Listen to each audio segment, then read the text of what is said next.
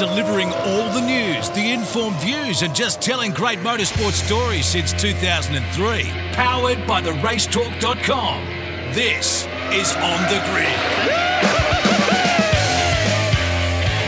G'day everyone and welcome to another episode of On the Grid here on mypodcasthouse.com or on the Radio Show Limited's RS1.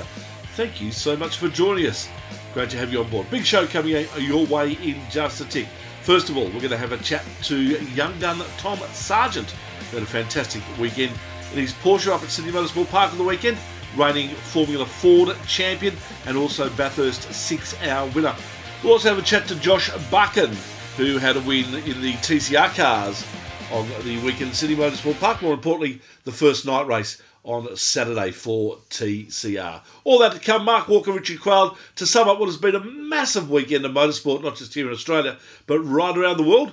Let's get straight into it. You're listening to the latest from around the motorsport world. On the Grid. As we say good day to Richard Crowell, as we always do off the top of the program from theracetalk.com. Hello, Crowlesy. Mr. Shebeki, nice to be with you. Big weekend at Sydney Motorsport Park for the Shannon's Nationals or Championships and SpeedSeries. Really enjoyable. We'll debrief all of that a bit later on. Looking forward to it. But there were some drivers who made a mark, Shebex. I'm giving you a nice segue here to introduce our first guest because in Porsche Michelin Sprint Challenge especially, there was some unbelievably good racing. There certainly was. And today we're going to sort of dub, I suppose, the first part of our program, our young guns. We've got a couple of really good young up-and-coming drivers to have a chat to us. And first of all, we'll have a chat to a man who won the Formula Ford Championship last year in 2021. And gee whiz, I tell you what, it's been a great 12 months for him. Not only did he win that, also had a win at the Bathurst 6-hour. Some fantastic driving over the weekend, as you said, in the Porsche Michelin Sprint Challenge. Thomas Sargent's his name, and he joins us on the line now. G'day, Tom. Hey, guys. How are you?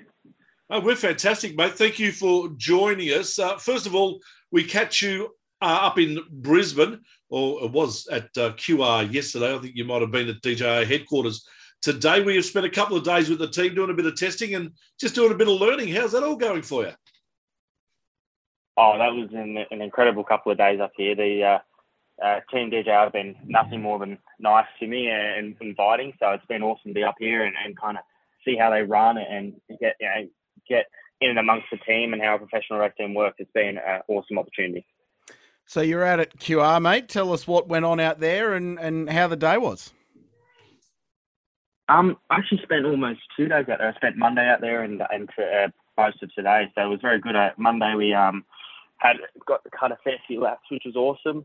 Weather was a bit troubling there for a little bit with a little bit of rain, but it mostly held off, so it was pretty good. But we had a couple of young people like myself out there testing the Shell V-Power Mustang, so got to turn a few laps and got to get involved with the team on how they go about it, talk to the engineers and their current drivers at the moment to try and improve on myself out there.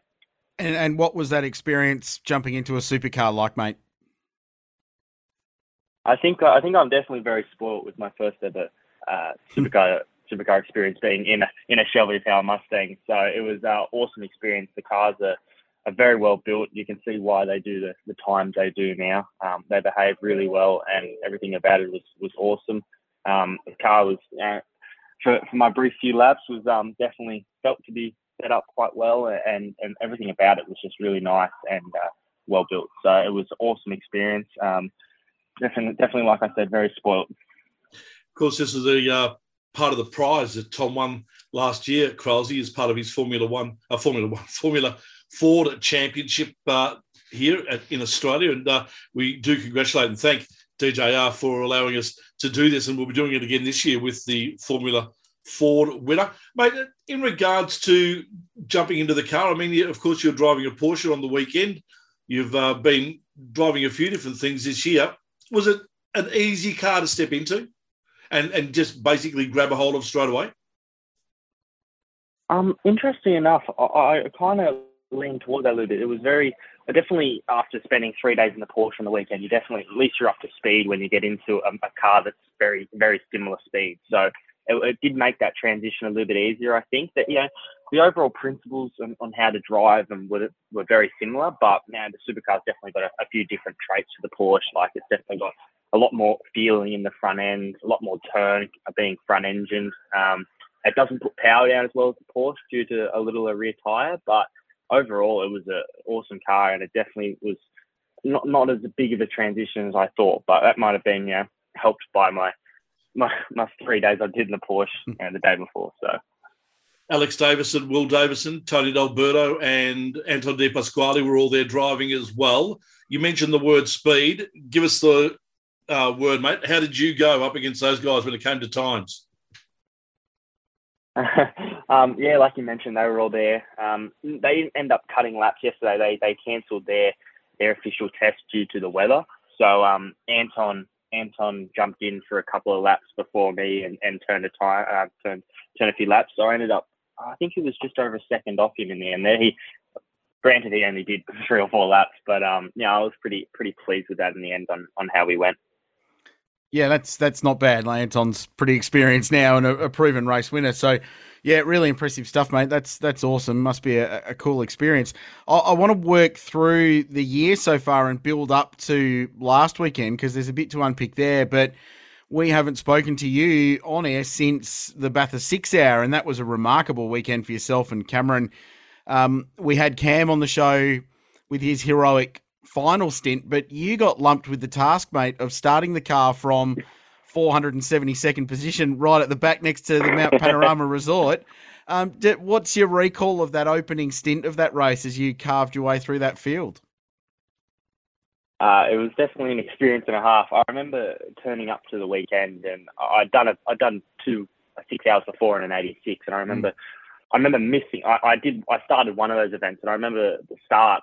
I never saw the start. Like, I was still up at Chase when it happened, and I was like, this is the year I'm actually going to see the start. And bugging me, I never saw it still.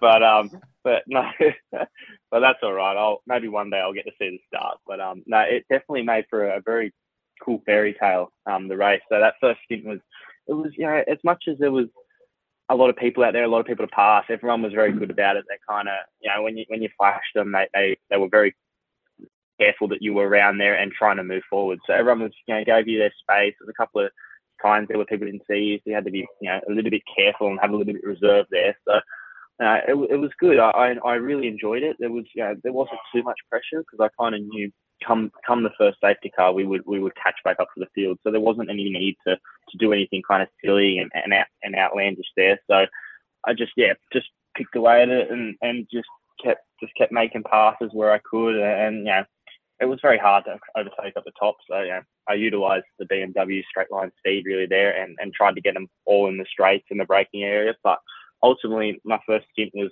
definitely a very good experience and something I'm going to remember for a long time. Most people will tell you the better you prepare for something, the better you go. Preparation is key.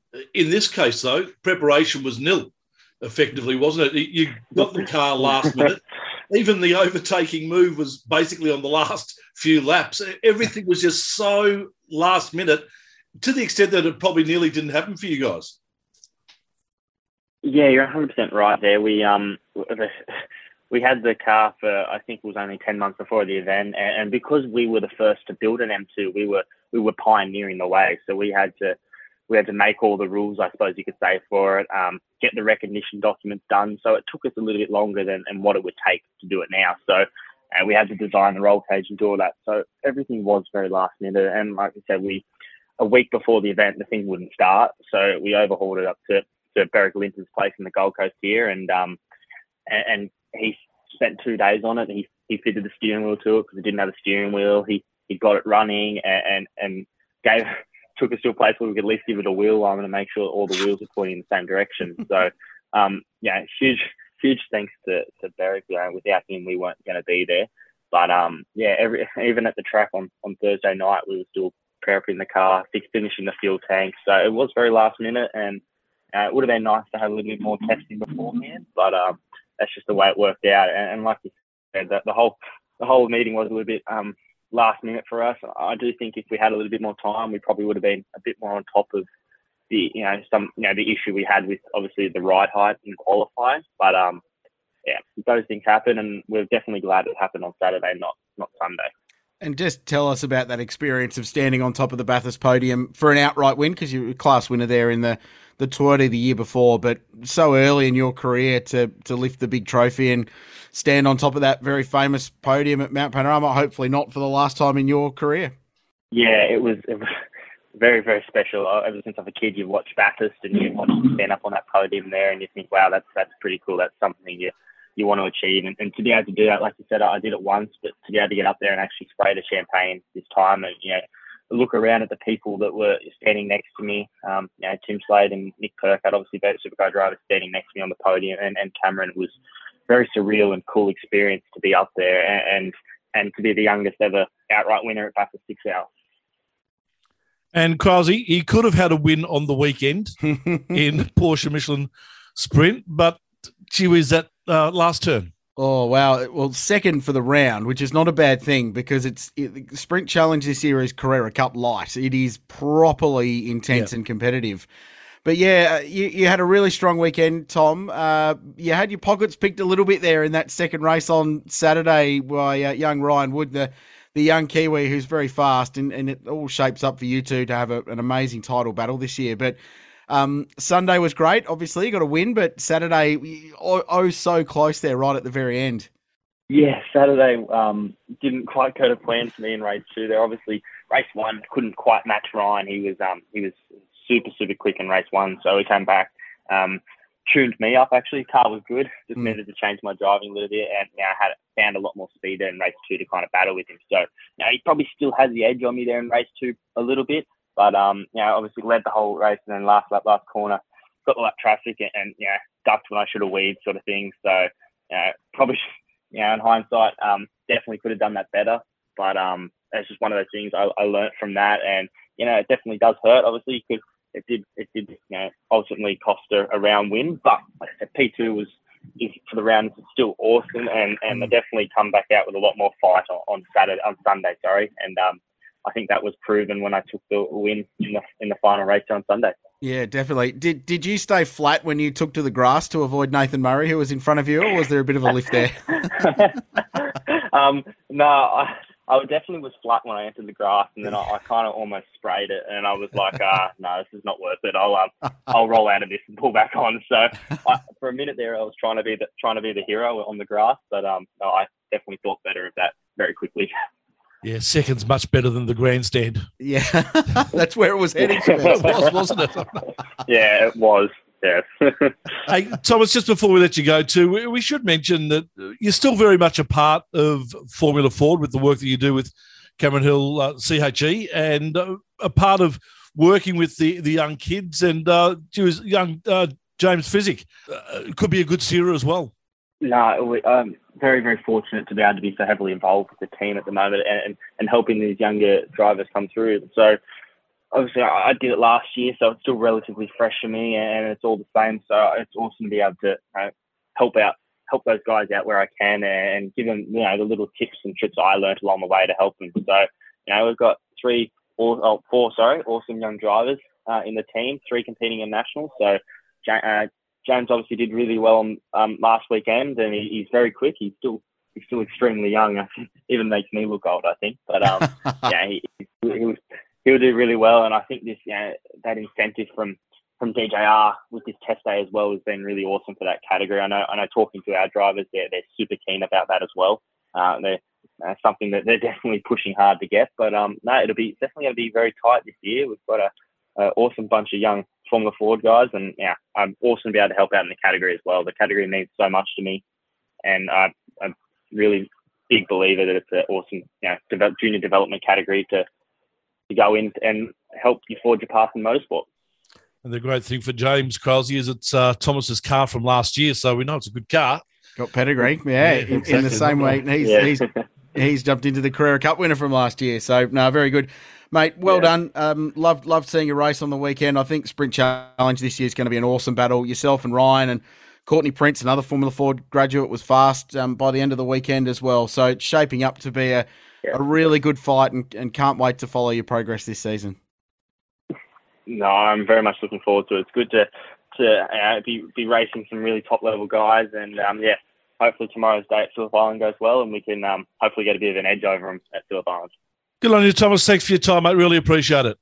Nice. Thank you guys for having me. Awesome. Thank you. Thomas Sargent joining us here on The Grid. There's more great motorsport stories coming next on The Grid. All right, Krause, keeping with our young gun theme, Jules, I'll tell you what, this guy did pretty well on Saturday night, winning the first ever TCM race at Under Lights, which was fantastic. TCR even. TCR, yeah, you're right. Did I say TCM? Sorry, you did say TCM. TCM were Under Lights. They were spectacular too, Shebex. But, gee, she's a competitive old championship Super Cheap Auto TCR this year, and our next guest is right at the very front of the battle, and looking forward to a chat. Tony, when you introduce him. Josh Buchan joins us for that chat. G'day, Josh. How are you? Hello, gents. I'm very good, thank you. Thank you for having me on this lovely chat. No, we appreciate it, mate. Thank you for joining us. Take us through the experience of not only one, driving under lights at Sydney Motorsport Park, but two, winning a race. Yeah, that was good. Driving at any time and winning always makes whatever the conditions are feel much nicer than what they were. So for it being a little bit cold and chilly in Sydney that night, winning and throwing a bit of champagne over the suit and ruining it for the next day was well worth it. So, yeah, it was fantastic. You know, it was a good day. Probably my strongest day in TCR, to be fair, with a pole and a win. So, yeah, great day in sport. Really good day in sport. Mate, TCR is properly competitive this year. There's 100 points covering 11 drivers in the championship. Crazy. So, you know, you could go from leading the thing to being P6 in one weekend. You're right in the mix. You're in the top three in the championship. So just sum up the series for us so far for you and how competitive you're finding it behind the wheel of your HMO Customer Racing i30. Yeah, it's outrageous at the moment. It really is. I mean, I led the championship out of round one, and then at the end of round two, I was in 11th. So that kind of sums it up. It's amazing. It's full of just absolute killers up and down the grid. It really is. There's really no one who doesn't belong there. And there are some, you know, properly good operators, both who were sort of undiscovered talents and who were already existing talents. And it's great because, you know, now we're a couple of years in, and particularly 2 years back to back, there's a lot of people on the grid. We all know how most of us drive now. We all sort of have a good respect for each other, most of us. And it's becoming, you know, a real tight-knit category, along with the fact that when you put the helmet on, you know that you're going to have to work for your money. So it makes it exciting. I honestly, when I say it before every weekend, I know you hear it a million times. That's the cliche. I have no idea what's going to happen each weekend. I figured going to Sydney we'd do well, but I figured that at Phillip Island and we got pumped. So, yeah, the narrative is always a fresh one each weekend in TCR. We were talking to Thomas Sargent just before, and momentum seems to be the thing with him, having won, of course, the Formula 4 Championship last year, winning at Bathurst 12 Hour, had a fantastic weekend with a win at Sydney Motorsport Park on the weekend. How important is momentum in your game? I think momentum in TCR is tough. It's easy to get a roll on a weekend, but it's so easy to fall off it too. One sort of bad result can, you know, really turn that around. So it's just a case of consolidating every race and treating it like a whole new event. It really is. I mean, my first race over the weekend was a win. My second race was a 12th. And I kind of knew going into that, it was going to be tough just based on our tyre strategy. So, you know, to back it up with second coming from a few spots back in race 3, it's fair to say I might not have had momentum for that third race. So, yeah, it's a challenge, but look, when you do get a couple of results in a row or a couple of good rounds, you can really feel a boost with the whole team. And I guess they're the ones who feel it the most, the team, the guys on the tools. Once you start going well, they lift. And when they lift, the environment when you come back into the lane is exceptionally different when you're going well. So it's probably where I notice it the most, if I'm being honest. And momentum's one thing, but consistency is another. And it seems like that's something very difficult to find, especially when you've got to deal with things like a reverse top 10 race. But you look at the standings, the only two guys in front of you in the championship at the moment, D'Alberto and O'Keefe, haven't won a race. So we're 4 rounds in and they're winless, but they just keep accumulating thirds, fourths, fifths. So How do you engineer that consistency in while you're still trying to go out and extract the kind of performance you need to race at the front of such a competitive field? Yeah, well, as you mentioned, Tony's been just welded to fifth, hasn't he? Yeah. I mean, he's allergic to winning at the moment. And he hates that too, by the way. I know, and I remind him every time I see him. We're great mates, so I can say that. But yeah, look, I mean, Tony has just stayed out of trouble. I mean, that third race in Sydney, I think he ran 16th or something, 17th. And his tyre was about to fall off the rim and he still got it to the finish line. That's the sort of stuff that will win you a series. Whereas, we had one bad round based off a strategy error that we made and we just bled points. If it wasn't for that Phillip Island round, I'd be in a position much off into the distance. But I think at the end of the year, everyone's going to have a story, maybe two. So, without wanting my competitors to blow up on the grid before every race, which I'd take, I'm sure there are going to be a lot more twists and turns through the year, not just what we've seen so far. And we'll need a bit more paper in the scrapbook for the highlights, I'm sure. You're right, mate. Everyone does have a story, and yours is quite interesting. The fact that you didn't start motor racing until you were quite late, at 16 years of age. Most kids get in at 8 or 9. In the go-karts, you were 16. Why the late start and why motorsport at that age? The late start was dollars and cents. And why motorsport? Well, I mean, my dad used to rally back in his younger days. Nothing outrageous, but drove some cool cars, and he was a car nut.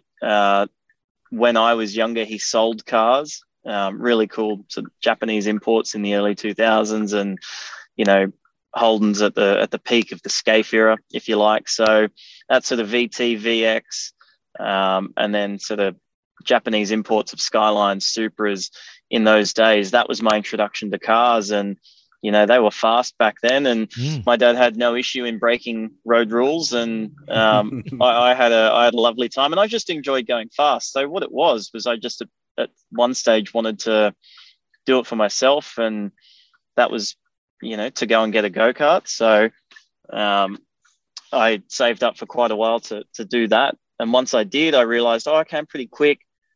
And the racing thing was just go and compete against other guys to show them I was better than them. I didn't really care for racing. I just wanted to show other people I was fast. And that's all I ever wanted from it, was just to be sort of acknowledged as someone fast. And, if you had another hour and a half, I'd explain how I got to where I am now. But that's kind of the premise of it, was just the love of driving. And it still is. I still love driving.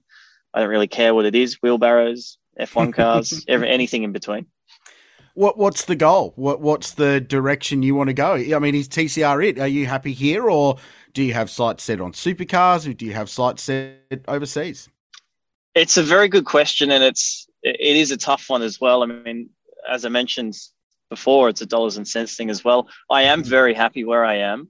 I'm on an excellent deal in a great environment with a fantastic group, between Hyundai, HMO, which is, effectively Barry Morecambe and, Rob Benson running the show. I love where I am, and I'll stay there for as long as they'll have me. I'd love to do a bit of stuff in GT, some endurance stuff, and, just bits and pieces here and there where I can. I'd never say no to driving a supercar, but I think it's quite unrealistic based off, at the moment, the investment that you need to make over a several year period in Super 2, Super 3 to even get a look in. Sure. Particularly when I'm at a category where I think, it's being treated as not a rival, but a sort of top level category as well. So if I can establish myself even more in TCR and, keep plugging away there, if there are opportunities overseas to do something in the category, I'd love to do that and just test myself against the guys who are considered the best, because I think our talent pool out here, although it might be a bit smaller, is certainly not any less competitive or filled with as much, any less quality, I should say. For sure. And you're a bit of an open wheeler man too, aren't you? You spent a couple of years in Formula 4 and Formula 3.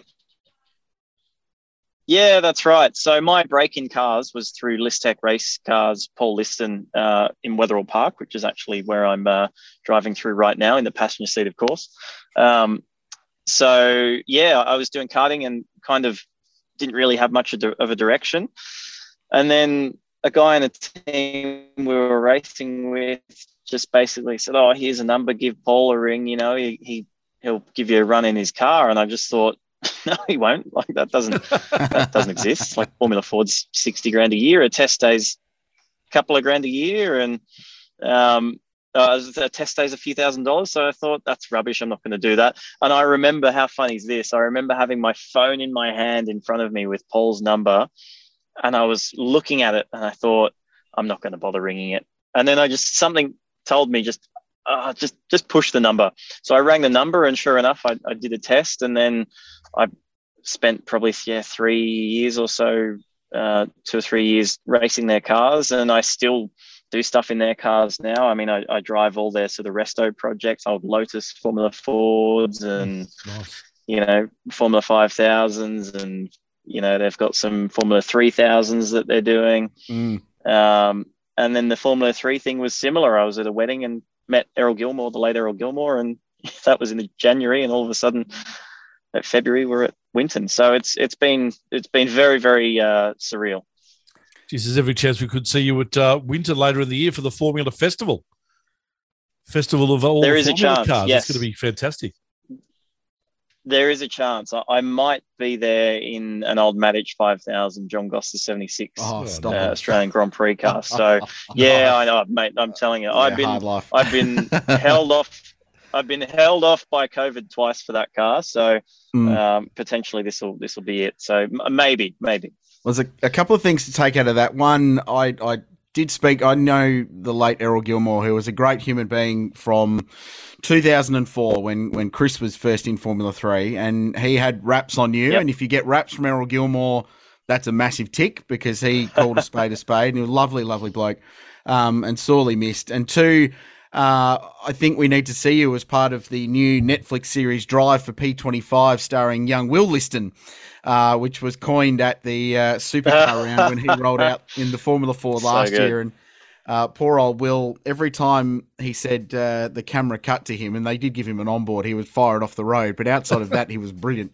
But no, the Listons are a great family, great racing family, so that's a cool background to have.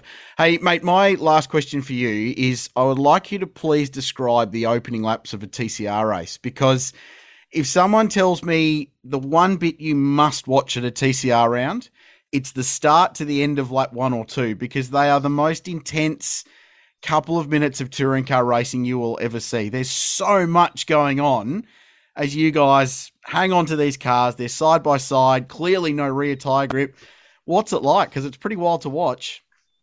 Yeah, it is. I mean, for anyone who's raced in the past or done go-karts or whatever, the closest thing I'd attest to it is kind of rolling out the gate at Lithgow on a 1 or 2 degree morning, and trying to get around the first corner.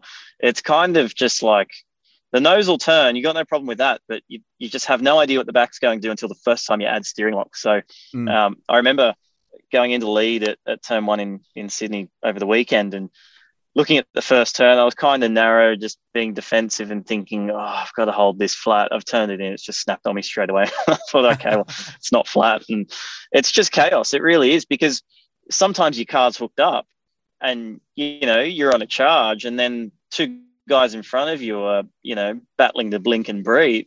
So it's really odd, because the tire strategy as well, you never know who's on good tires, who's on bad tires. So it is basically just, it's funny. I tell the team, don't talk to me on the first 2 laps, let the dust settle, because it's just absolutely wild and totally open for interpretation. And you can really make or break a race and a week all in 2 corners. It's wild. It's awesome. Yeah, it is. Sorry, mate, we just lost you there for a second, but I think we've got you back now, mate. Thank you so much for your time. Really do appreciate it. Getting a win in any category is special. Converting a pole into a win is even more so, and you did that on the weekend. Well done, and good luck for the remainder of the TCR season. Thank you very much, guys. Thanks for having me, and yes, I'll do my best. Josh Buchan joining us here on The Grid. You're listening to the latest from around the motorsport world. On The Grid.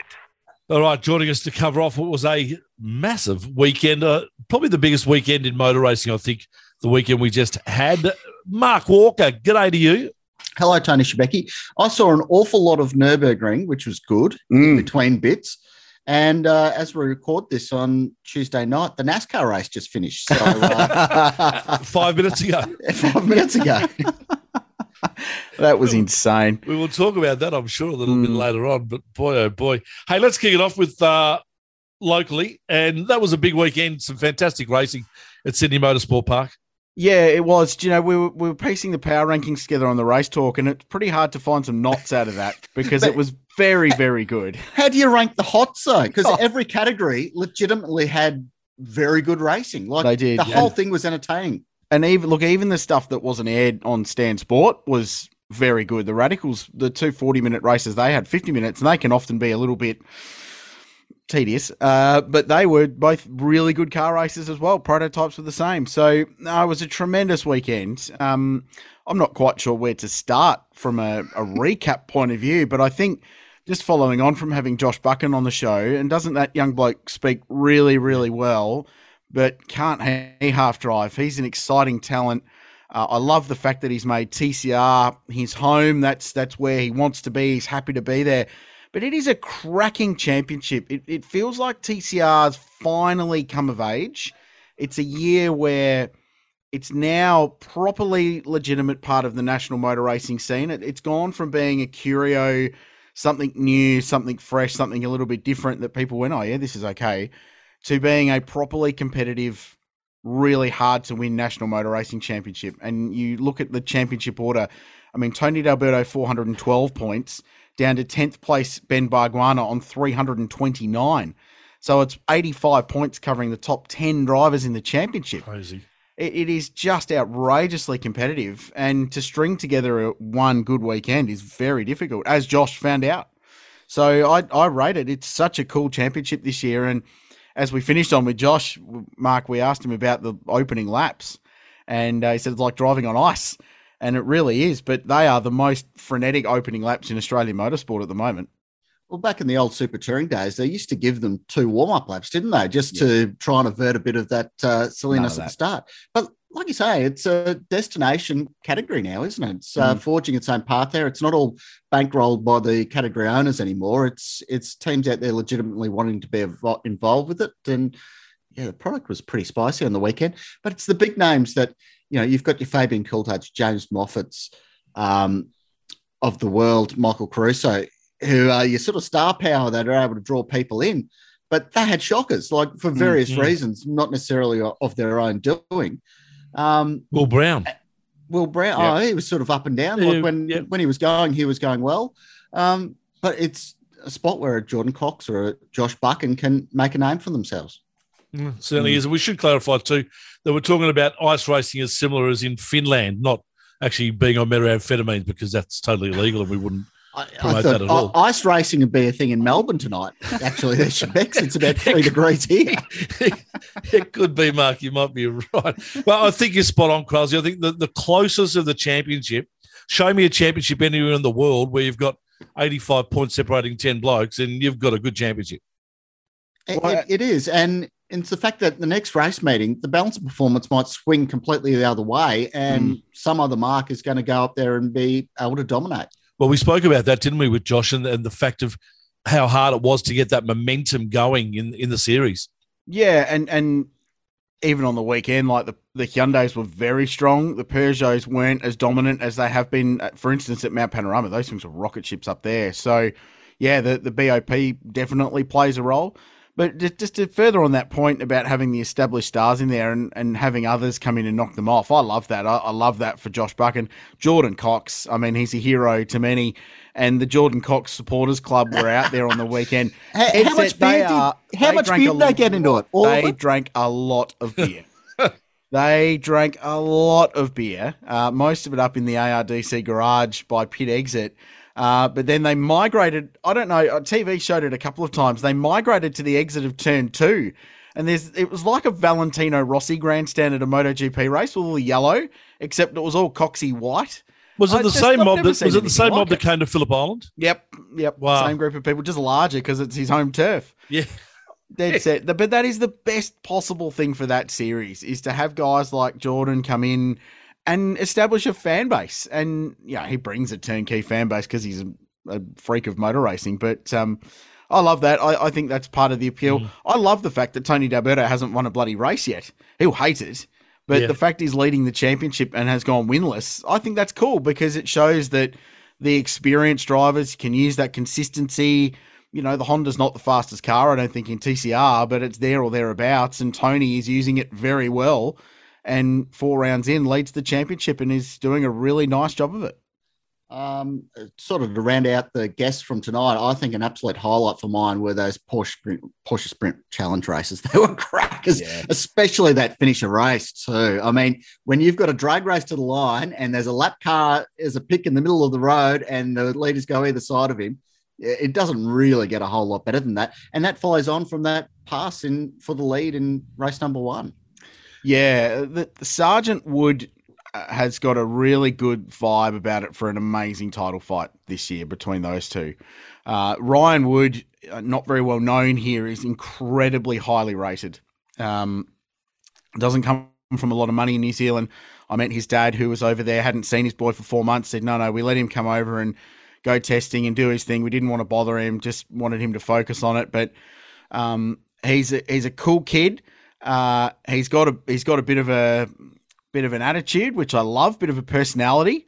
I hadn't had an opportunity to meet him until quite late in the weekend, just with the nature of how busy we were. But he came up and introduced himself, and I wanted to come and say good day and tell you what I'm doing. And it's like, yeah, cool, mate, really good. But he is a superstar, and a lot of the Kiwis in the Porsche paddock all go, yeah, watch out for him. There's a reason Earl Bamber's grabbed him and put him in that car. So he's really exciting. Tom Sargent's one of the most exciting young talents in this part of in Australia. So it shapes up, and then that finish was wild. That was such a cool thing to see, and I feel for Tom, because had there been a car width of bitumen on the other side of the Garage 1 car of Nathan Murray, then it would have been a drag race, dead set, and they would have crossed the line about 3 wide with lap cars in the middle. But I love the fact he took to the grass. I love the fact he initially kept the boot into it. And he lost a race, but I think Tom probably won some fans out of that effort to try and hold on to it. And then got a win on Sunday, which was a really good return of serve for a pretty challenging Saturday when he got beaten twice. So shapes up well. Courtney Prince was awesome. Yeah. She drove really well. Boy, I reckon she's making the best starts out of any Porsche category, and that includes Carrera Cup. She can launch those things. Really impressive. Forever the challenge in motorsport in this country is to find a competitive female driver. And did we find one there in the weekend? Because that was pretty sporty. Well, people forget that we had 2 rounds of Sprint Challenge last year before it all turned to doo-doos in March, April, whenever it was. And she was third in the championship then as well. And, fourth. And the 3 drivers in front of her are all now in Carrera Cup and all running at the front of the field. So, yeah, I think she's very, very capable. I know Mick and Maria Ritter have got raps on her driving ability. And the way she went about it, most impressive for mine was how she improved over the course of the weekend. So race 1, she finished quite a way back. She was third, but I think 10 seconds down the road. But by race 3, she was matching the lap times of Ryan Wood and Tom Sargent. So really impressive. But that series, boys, is dead set mini Carrera Cup this year. It is both in Pro-Am and in Pro. It is so intensely competitive Sprint Challenge. It's very cool. I watched those S5000s under lights, and I thought I was watching the Singapore Grand Prix. They were good. Small field, yes, and that's disappointing and frustrating, and, that's the eternal story of wings and slicks racing in Australia. But it was pretty good, and that battle between Joey Mawson and Aaron Cameron on Saturday night was pretty spectacular. 2 really good young drivers that I think we all agree are bound for pretty good things in our sport, having a crack and driving those things as hard as they could be driven, and that's all you can ask for. But then it was the battle for third as well. Was it Macro and Hearn as well, which was equally as intense on Saturday night. But then the carry on Sunday, that final race with the whiteout, unbelievable. Yeah, I've never seen anything like that. That was, I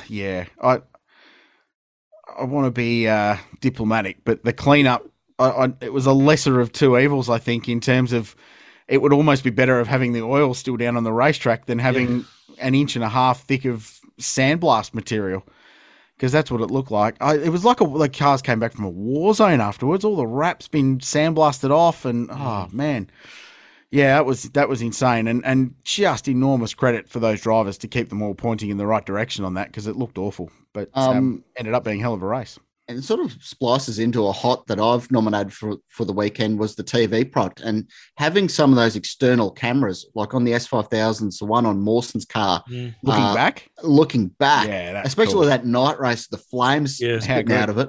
Oh, that was rad. But there was a few new camera angles on the different cars, and there was the one under the front suspension there of the car as well, on Nathan Hearn's Trans Am car looking back. That's good quality stuff from, essentially, in inverted commas, a second tier broadcast. But you had the drones, you had all the gun commentators. Like, obviously, you guys who are pros are pro, but Michael Caruso, I thought he was excellent on the weekend. He was just being Michael Caruso. He wasn't pretending to be a commentator. He was just being himself, and that's what people love. And he was awesome at it. Yeah, he's good value. He's very good value. And full chops to Robbo and to Moff, but Robbo as well. Was actually angry with us for not crossing to him during the race on Saturday night. It was like, why didn't he come to me? I was having a great time. And the Moff cross was excellent. His lines were just bang on. It's the job he was meant to do. Yeah, 100%. But and full credit to those drivers and the teams for allowing that to happen. And it doesn't happen in supercars anymore. Certainly doesn't happen anywhere else in the world. In the States, they'll talk to them under caution. You got a copy, but it's pretty rare that you talk to drivers under racing conditions, and full credit to those guys for allowing that to happen. And that will be a regular part of the broadcast moving forward. That is the intention that will become a staple, especially of TCR, but I'd suggest you'll find it in other categories as well, which will be cool. I want to talk to someone in the middle of a TCM race and critique their oversteer moments at every corner. I think that'd be hilarious. McConville would be perfect for that. Yeah, I am. Completely. Like that. That's safe in the commentary box. And we'll cross you right in the middle of the corner now. Yeah. Give us a quick wrap on TCM and also Trans Am. Trans Am, yes. Big weekend from a championship context, and they're running out of rounds, so they've only got 2 to go. Big swing Nathan Hearn at DNF. That cost him massively. Owen Kelly was there to capitalise. So he's looking good. That's great racing, isn't it? It's such a cool category. And Touring Car Masters, I thought they were really good. Probably missed Stevie J, I think, which was a shame, and Marcus Sukanovic, who's out injured. But the racing was still really good. John Bowe won the weekend. But there was not a dry eye in the house for Cameron Tilley, who won that final race legitimately on pace, on performance, in the Valiant Pacer. And even JB said, when I got to second place, I couldn't catch him. He was too fast. And that car is the most popular car in Touring Car Masters, which by virtue makes it one of the most popular cars on the support program, the undercard from Supercars. Yeah. And Cam's been trying to win one of those things for a very, very, very long time, and I just could not be more pleased for someone to win a race. So it was a great story. Cool. Two part of there. Bowie's win with another last lap pass. That was cool on Saturday. Yep. But how many clicks did the Cam Tilley win get you? Oh, lots. Thousands. It was by far and away, much to the chagrin of my ARG PR colleague, Grant Rowley, it was by far and away the most engaged post of the weekend, and it made exactly zero effort to post. But a cool story nonetheless. Love it. No doubt. Speaking of cool stories, well, I think Monaco sort of had a cool finish. I'm not sure about the chapters up until that final page, though. There was some weird stuff happening up there. Yeah, it was frustrating. Another frustrating exercise in race management by the FIA, in my opinion. And I tweeted it, and I stand by it, that there's a disconnect between the promoter, which is Liberty Media, it's now Formula One, and the people that go about managing the motorsport side, which is the FIA. And I think it couldn't be more exemplified by what happened a few hours later at Indianapolis. Because in IndyCar, the church and state aren't separated. They're the same thing. the people promoting the series, trying to sell the tickets, trying to sell the sponsors, trying to put on the show, are the same ones running the race. And it could be the same can be said for NASCAR. Whereas as much as they worked together and as much as they were unified in developing the new car and introducing all the new regulations, the FIA and Formula One itself are still separate bodies, and the FIA control everything that happens on track. And I think if you were Ross Brawn or Stefano Domenicali, who runs Formula One, the business side of the sport, you'd be sitting there for that first hour of absolute waftam going, pulling your hair out, because it was very frustrating. And there was poor information. It was poorly communicated. And if you were sitting there on TV going, what on earth is going on? And it's almost made it worse, boys, that later it's come out that there were some power failures in race control, and that was part of the reason they had a delay. But that would be the first thing I'd push out, not, we're sitting on our hands because there's a light rain shower coming through. Yeah. Because that makes it look silly, which it did at the time, and it was another Spa circumstance from last year. So there's a bit to work on there, I think. But, when they got racing, it was a half-decent motor race and a pretty intense finish of Ferrari shooting themselves in the foot again and Red Bull being there to capitalise. Yep, agreed, 100%. IndyCar, Indy 500, their massive race of the year, and this one had a fair few things to it as well. Yeah, not a good day for the Antipodeans, was it? No. How are you, Scott?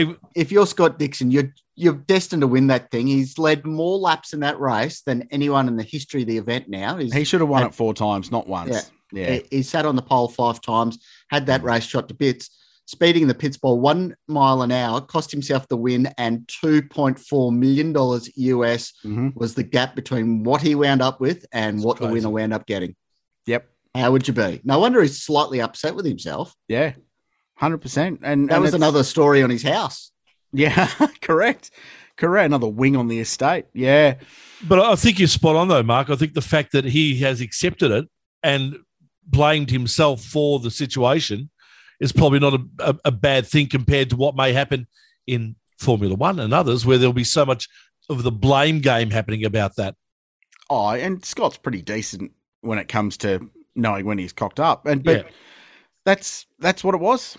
The only person that control your entry into pit lane is the driver behind the wheel. So, he's owned it. He's been around long enough to do that. But lots of stories to come out of it. Our bloke had a shunt with a couple of laps to go, which was a shame for Scotty. So that was unfortunate. Will Power, Penske cars were a bit anonymous. In fact, Scott was the fastest of all the Penske cars up to that point, the leading Penske car. So that was frustrating for them. But cool finish. They made the right call to fly the red flag with that late crash.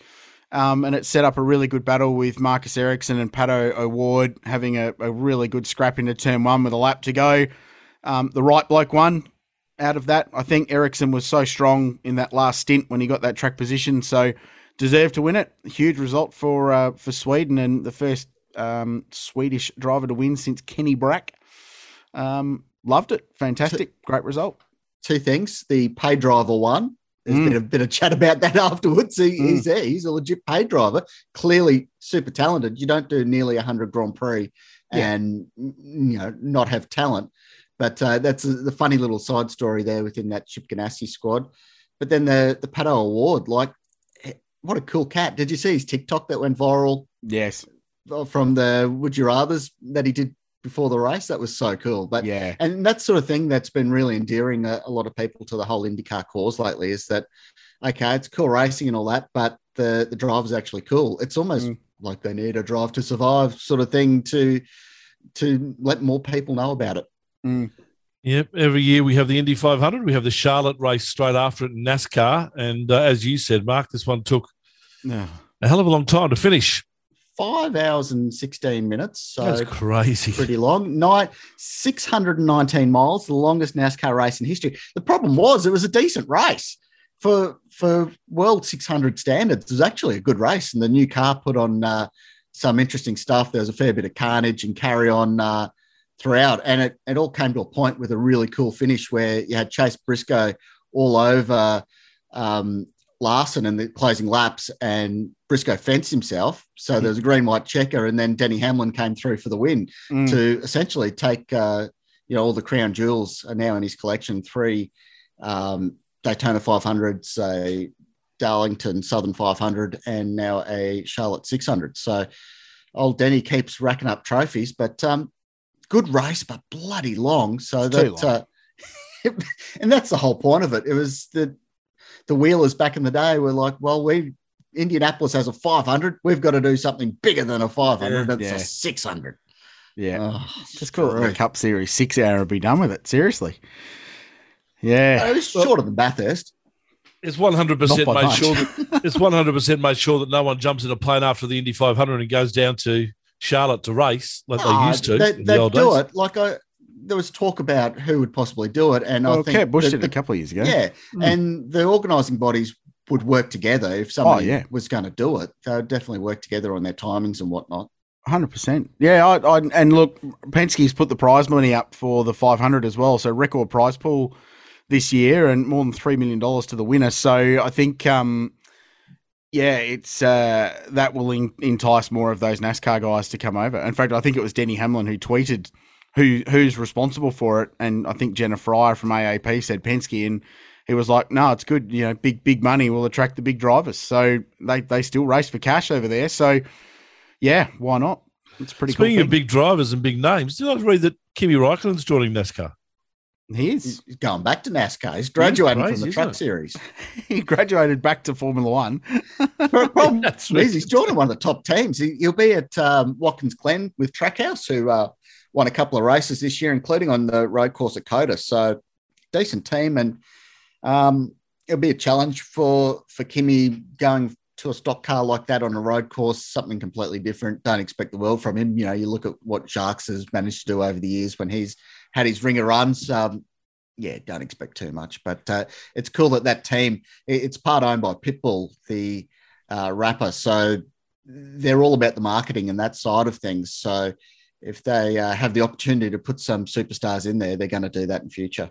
Do you know what I would love? I would love dearly for Kimi to win that race and not give a shit.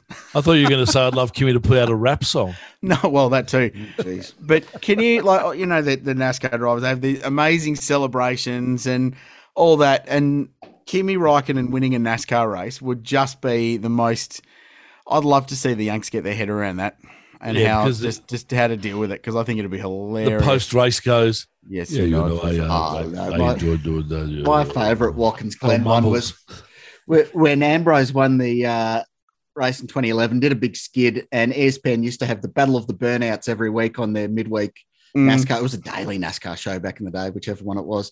And they had the Battle of the Burnouts, and we rigged it so hard. We had everyone in Australia voting for it. It won 5 weeks in a row until they just had to end the segment because Ambrose just kept smoking everyone. It was so good. That's great.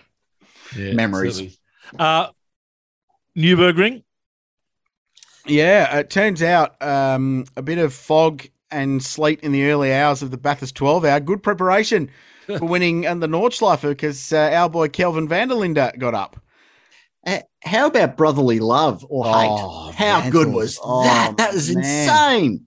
And the fact that Lawrence came out afterwards on Instagram and said, I didn't back out because it was my brother. My brain exploded, and I regret that immensely. In the early hours of the Nürburgring 24 hour, that was extraordinary. I've met both of those two dudes, Lawrence and Dries. Dries won the 12 hour in 2018. Lawrence won pole in 15 and on the podium twice. Amazing race car drivers, both pretty intense cats though. So it doesn't surprise me at all. Wow. Porsche had an absolute shocker. Yep. They stacked the field there. But they had absolutely no luck at all, including our boys Matt Campbell and Jackson Evans. Apparently the Falcon tyres were not good because it's open tyre at that race. And the Falcons were 5 or 6 seconds a lap slower than the Michelins and the Pirellis in the field, which sounds like a lot. But I mean, it's a long lap, but even on a long lap, it's still a decent margin. So, yeah, but Audi get the win. Amazing for that brand, and they're having a pretty decent season. Probably makes up a bit for shooting themselves in the foot at Mount Panorama, and in the way that they did. So huge win for the R8s, and van der Linde did a lot of the anchoring of that driving at the end there, and won his second 24 hour, which was really cool to see. We had really good coverage in Australia, actually, with our friends' radio show, limited commentary and all the pictures beamed in there to BN Sports. So huge weekend on the box. My goodness, there was so much to watch. And I'm tipping that the people at Porsche weren't calling them Falcon tyres. There may have been another similar name that they might have. True. Just to repeat, I was saying the brand Falcon tyres. Yeah, no, thank you. Yeah, appreciate that. Boys, just before we go, a final one I'm going to throw at you just for a comment. Of course, this week here in Australia, we saw 3 generations driving out on Queensland Raceway on Monday. Dick Johnson, Steve Johnson, and Jet Johnson, grandfather, father, and son out there. An amazing thing. It was lovely to watch and all that stuff. Is Jet Johnson a shoo-in for supercars, do we believe, or is it something he's going to have to work really hard to get? Oh, that's a tough one. He'll have to work at it. He'll have to prove himself. There's no point just putting a kid in there because he's got a surname, but Correct. I think he's moving in the right direction. Like, he's definitely improving. He's still very young, but he'll have to go start winning some Trans Am races. I mean, he is at the lower spec series, but TR2 win some national ones, getting up into Super 2 and Super 3 and go from there. He'll have to still learn the ropes, but I'm impressed with how far he's come, especially, where he started there in Hyundai Excels not very long ago. Yeah, true. What he said. Yeah, no, and he definitely drives at DJR, doesn't he? He doesn't drive anywhere else. No, you never know. Well, maybe he does. It's probably one of Stevie J's the bleeps in his career, and that he could have gone and driven elsewhere, and it might have been absolutely what he needed. Yeah. So it was very cool to see, though. And it was great. Well done to DJR and Ryan Story for organising that. I noticed the doctor had a bit of a skid himself, which was great. Do you think there was an ulterior motive to that whole setup? It's like, we're going to do this rad thing, but by the way, P.S. I'm going to have a steer. Well, I mean, he owns the team, so he's probably allowed, but it was very nicely done, and I can only imagine that how Jilly was feeling while that was happening as well. And yes, not the least Stevie's wife, but very cool moment, and amazing to get 3 generations of probably the most famous racing surname in the sport at the moment out and about, which was very nicely done. Yeah, and also great to hear that the doc is feeling a lot better than what he has been for the past few months too. So good to see him well enough to drive a supercar, which is excellent. Correct. I think it's about time he came back on the show, actually, and it is, actually. Also offered up his brilliant contributions to the power rankings, which were good. Exactly. Where are they gone? I know. We've missed them. They'll be back. Just automatic hot. Thanks, of course, to Doric for their support of the rankings and the show. Yep, correct. Catch you next week. Well done. Do you know what happens next week? What? Nothing. We've come out of the most ridiculous, intense, busy period of the sport, and huge, we went Perth and there was a week off, then it was 12-hour Winton Speed Series, plus all the other stuff going on. Next weekend, diddly squat. No MotoGP, no Superbikes, no nothing? Well, there probably is, but locally, no. There's no Formula 1, they get a week off. What are we going to get you to commentate? I'm going to go and commentate my fake grass growing in my backyard or something like that, I think. I'm going to have to. I don't want to stop the form. We might have to come up with something for next week's show. Then maybe our first top 5 for the year. I'd be up for a top 5. We haven't done a top 5 in a long time. If you've got a top 5, Richard's commentary calls of 2022. No. Be hard to pick. It would be. It'd be a hard thing to rank. I was just trying to think of which ones I'd nominate. No, we're not going to do that. That's very, very silly. And what F1 doesn't just go straight to the top? No one cares about what I waffle on about. But if you've got a top 5 scenario, so 5 favourite, top 5, 1, 2, 3, 4, 5, something, suggestion, hit us up on our socials at The Race Talk, Facebook, Twitter, Instagram. Let us know what you would like us to offer our opinions on, and we'll get Dale in, and we might get hashtag Doric Guy in, and we'll throw some options out there. I just also very quickly like to acknowledge my good mate Jack Perkins, and head to the Perkins Engineering website and buy one of their truckers caps because they're brilliant. Oh, okay. Are you wearing one right now, I Richard? am wearing one right now. Yeah, he is. Right, mate. This is not paid product promotion, but I'd like just to give Jacko a pat on the back, and they're doing nice things, and check out the Perkins Engineering YouTube channel while you're at it. Okay, boys. Catch you next week. Bye for now. See ya. And thank you for joining us right here on The Grid.